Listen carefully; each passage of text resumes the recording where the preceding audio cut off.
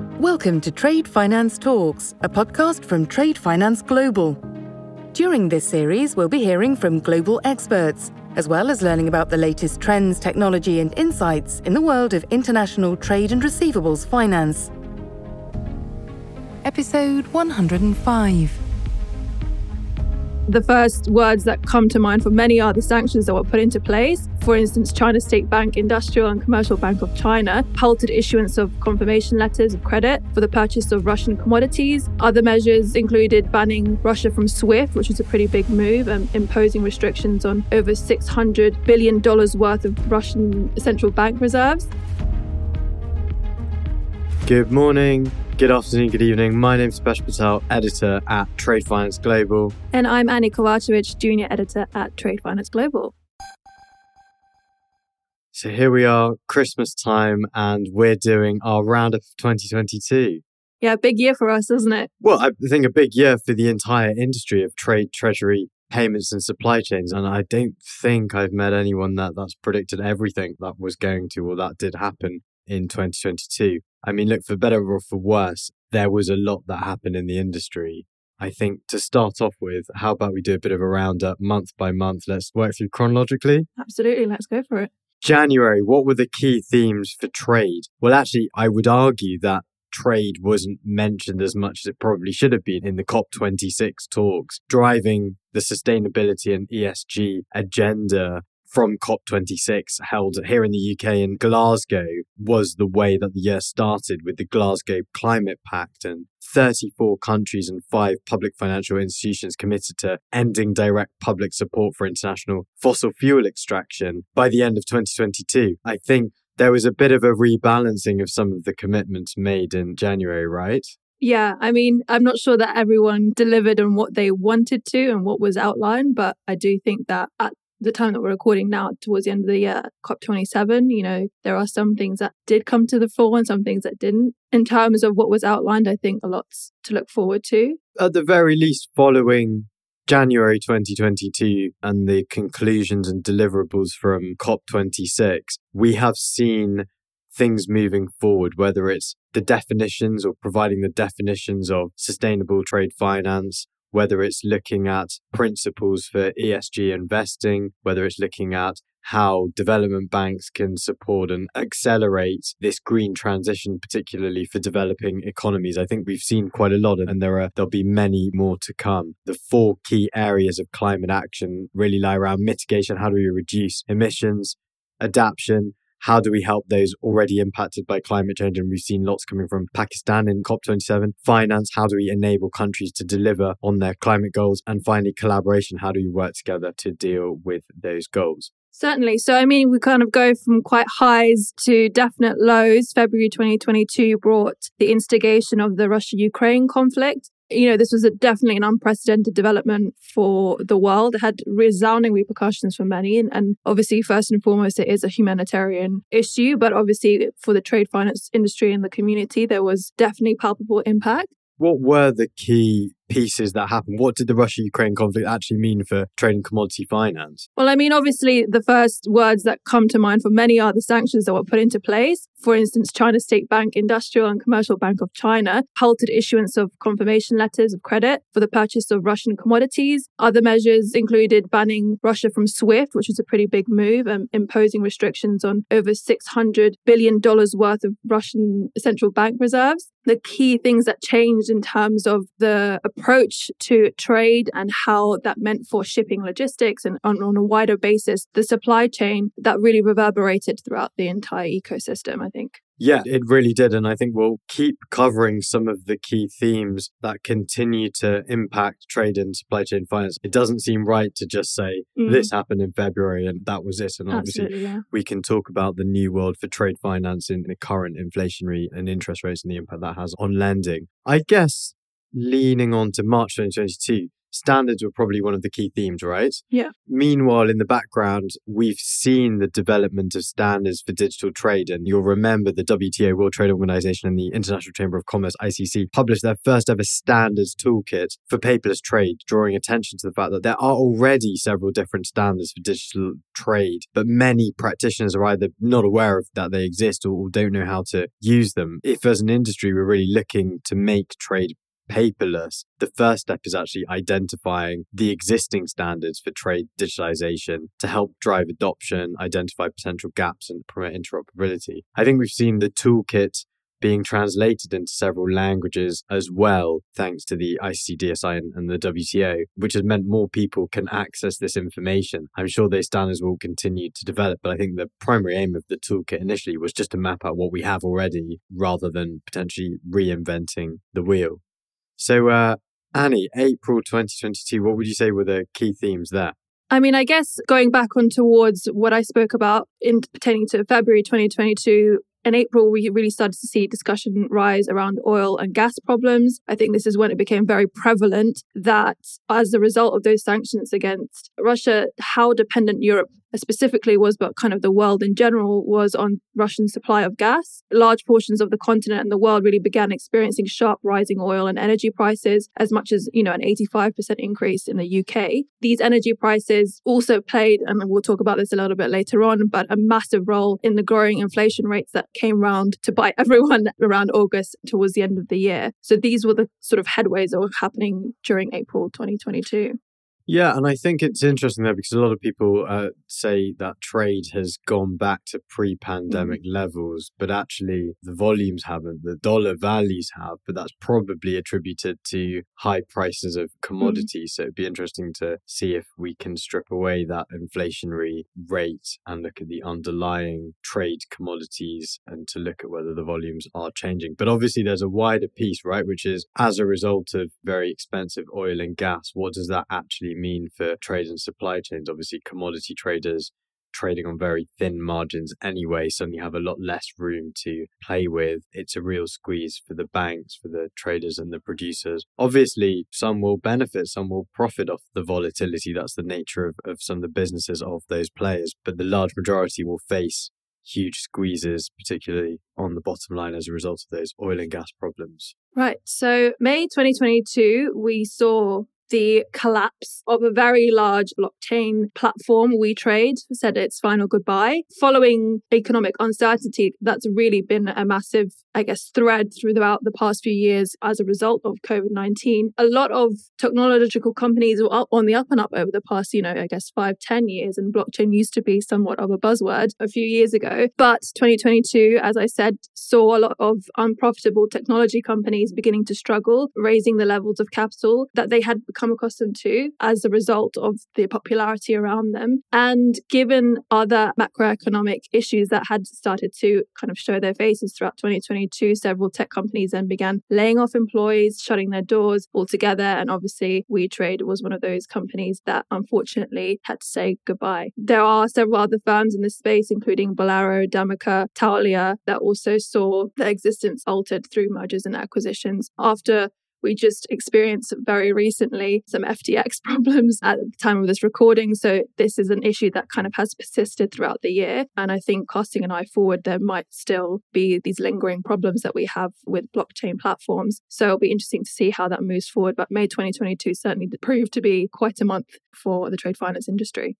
Absolutely, and it continued throughout the year. Back in 2019, Trade Finance Global published the Gartner hype cycle for what we believed was the rise, the fall, and then the steady line for blockchain in trade and receivables finance and how it would be adopted, really grow the hype piece, probably caused by an awful lot of VC investment. Obviously, as a result of both the pandemic and then what's been going on in capital markets, we've seen a lot less money flow into the space. We've seen a subsidence of VC cash into fintech more widely. It's not just a trade finance challenge. And that's really squeezed some of the fintechs who have been unable to prove their business models to profitability quickly or quick enough to keep investors happy. And that's left some problems. From a bank perspective, it's probably setting unrealistic expectations in the first place. And we've seen lots of banks really struggle and not be able to see the ROI that they were potentially promised from some of these startups or trade techs, as we've called them, throughout their life cycle. Inevitably, we've seen some good stuff. We have seen some mergers and acquisitions and real partnerships that have shown that by working together and partnering with other trade techs or partnering with other vertical fields, there can be a healthy, good business model which will ensure their survival. So an interesting month for trade tech. I think things grew a lot slower than initially estimated. I mean, I think some people thought the pandemic was going to totally digitalize and transform and remove all the paper and trade, but it didn't. So June 2022, I think trade finance as an asset class was a theme we jotted around, probably because we covered a lot of material around trade finance as an asset class. And also we thought, let's slot it in somewhere. Well, look, I think the problem with trade finance is it's short term, it's self-liquidating. And when you look at a pool of trade finance assets, it's a lot more complicated. You can't just wrap them up in a book and sell them as notes or securitize those assets and sell them down to the market. Obviously, that's the hope. And there are tons of companies and people out there trying to do that and doing that to a point. And there's a lot of work from the associations, the rating agencies, and some of the technology companies to try and do that. I think there are a few challenges. Number one, trade finance is complicated. It's really easy to compare a property in Glasgow with a flat in London. It's all kind of bricks and mortar, but a 180-day soybean facility versus perhaps a slightly longer term revolving commodity facility that in a different part of the world with much higher risk, is quite hard to bucket into one tranche and sell down into the market. So I think the key for developing trade finance as an asset class is in part education and also in part providing the technology, the legal framework and the tools that allow the funds, the pension funds, the alternative investors, etc., to start pooling their money into this asset class. There's a lot of money sloshing around. But I mean, it's interesting now in a high interest rate environment. I mean, historically, trade finance was a pretty good asset class with high single digit, low double digit returns. I think that's a real struggle now. And I think it's going to be even more of a struggle. So especially when we're talking about SME trade finance and trying to use secondary markets to get more money into the trade finance asset class, I think we'll continue to see more challenges. You read my mind, Dipesh, because we go from one level of underrepresentation to another. In July, I think the big theme for us was SMEs. And obviously, we do a lot of our work.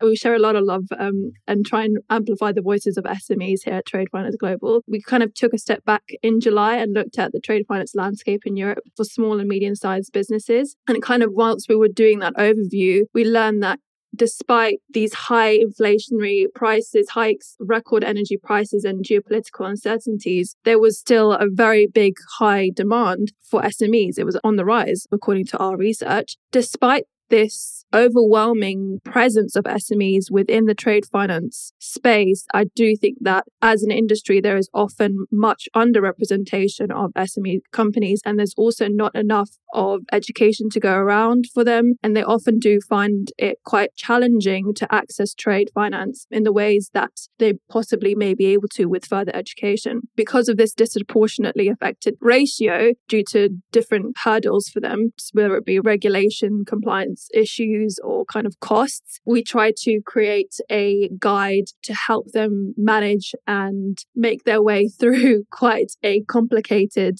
sector. It was our hope that by releasing this guide, it would help them along. And this is, again, another thing that we try and do, not just in the year of 2022, not just the month of July, but kind of moving on forwards. Shameless plug here to launch guide on trade finance with UK Export Finance and the Department for International Trade, all available for free on our website, and also a guide with Google for exporters looking to grow their e-commerce potential overseas. I think also the non-tariff barriers are probably one to point out, because there's loads of evidence. I think Allianz Trade released something saying that reducing non-tariff barriers to trade could help lower inflation by over 4.5% in the EU, which is quite something. So I think there's lots of work to be done, both in the international trade, navigating trade and trade barriers or non-tariff barriers, but also signposting and provision of finance itself. I think that leads us nicely into credit insurance, which is, as some people in the media have termed, the umbrella that doesn't open when it rains. That's completely wrong. I think Richard Wolff might thank me for. We did a very interesting webinar speaking to industry leaders who are adamant to dispel the sentiment that trade credit insurance is just an umbrella that doesn't open and when it rains. And actually, if you look at the real figures on performance or payouts for non-performance, it does work, and it has worked. It's really been a tool that banks and corporates use for credit risk mitigation and also for capital reliefs. And obviously in a year where there's been ample risk, whether that be political or in terms of just the fallout of COVID-19, there has been lots to go around. So that was definitely one of the key themes of our discussion around credit insurance in the trade finance space. Yeah, absolutely. So Annie, what happened in October? Well, what didn't happen in October? Sibos? Yeah, well, apart from our lovely experience at Sibos, EBLs were one of the biggest points of discussion. I think it's been a long time coming. There's a few names in the business that are quite for the EBL adoption or the uptake of it. And so what are EBLs? So, electronic bills of lading. As we know, I think a lot of people still cling to the fact that trade finance is a very old business, but it kind of reflects that in its traditionality and its arcane legal frameworks and its arcane sort of practical realities of going through the motions of getting a piece of goods from A to B. But moving forward, I think, and what COVID-19 really showed us is that we as an industry are very, very reliant on paper. We're very reliant on processes that aren't really that efficient. And what electronic bills of lading will do is allow for the easier access to bills of lading as people would need them often throughout the trade finance process. And for us, in the UK, it was a really big moment because it was the first time it was introduced into Parliament. It's moving through as we speak, and there is talk of it being enacted in 2023. Early 2023. Yep. There are countries that have taken it actually under their wing. I think Singapore is one. Feel free to jump in with the others. Bahrain, a few others. Yeah. Moving on to November, I think the global payments landscape did see some advances, and I think there was a real focus on this towards the end of this year, right? Definitely on the back of a lot of conversations we had at Sibos as well. I think people casting an eye backwards into the year and what had come before, especially given the fact that we were coming out of that COVID haze, and to see what COVID had actually done in ameliorating and accelerating efficient and frictionless payment processes throughout the world. I think it's really interesting when you look at payments because there's quite a clear divide between what a high value payment will look like and how digitizing of payments helps in that regard. And then also on the flip side of the coin, what low value payments looks like and how that can help in emerging markets and especially in small businesses in countries that are considered to be emerging markets. On the ground, what does that look like? How am I as a small company assured that I will be getting this transaction across on the weekend, 24/7 payments, that's not been around for that long? And what does that look like on a day-to-day? And that dichotomy between high value payments and low value payments and what is necessary for both. I think those conversations are really important to be having and looking forward to continue to have them. Thanks, Annie. And I guess not to end this on a total low,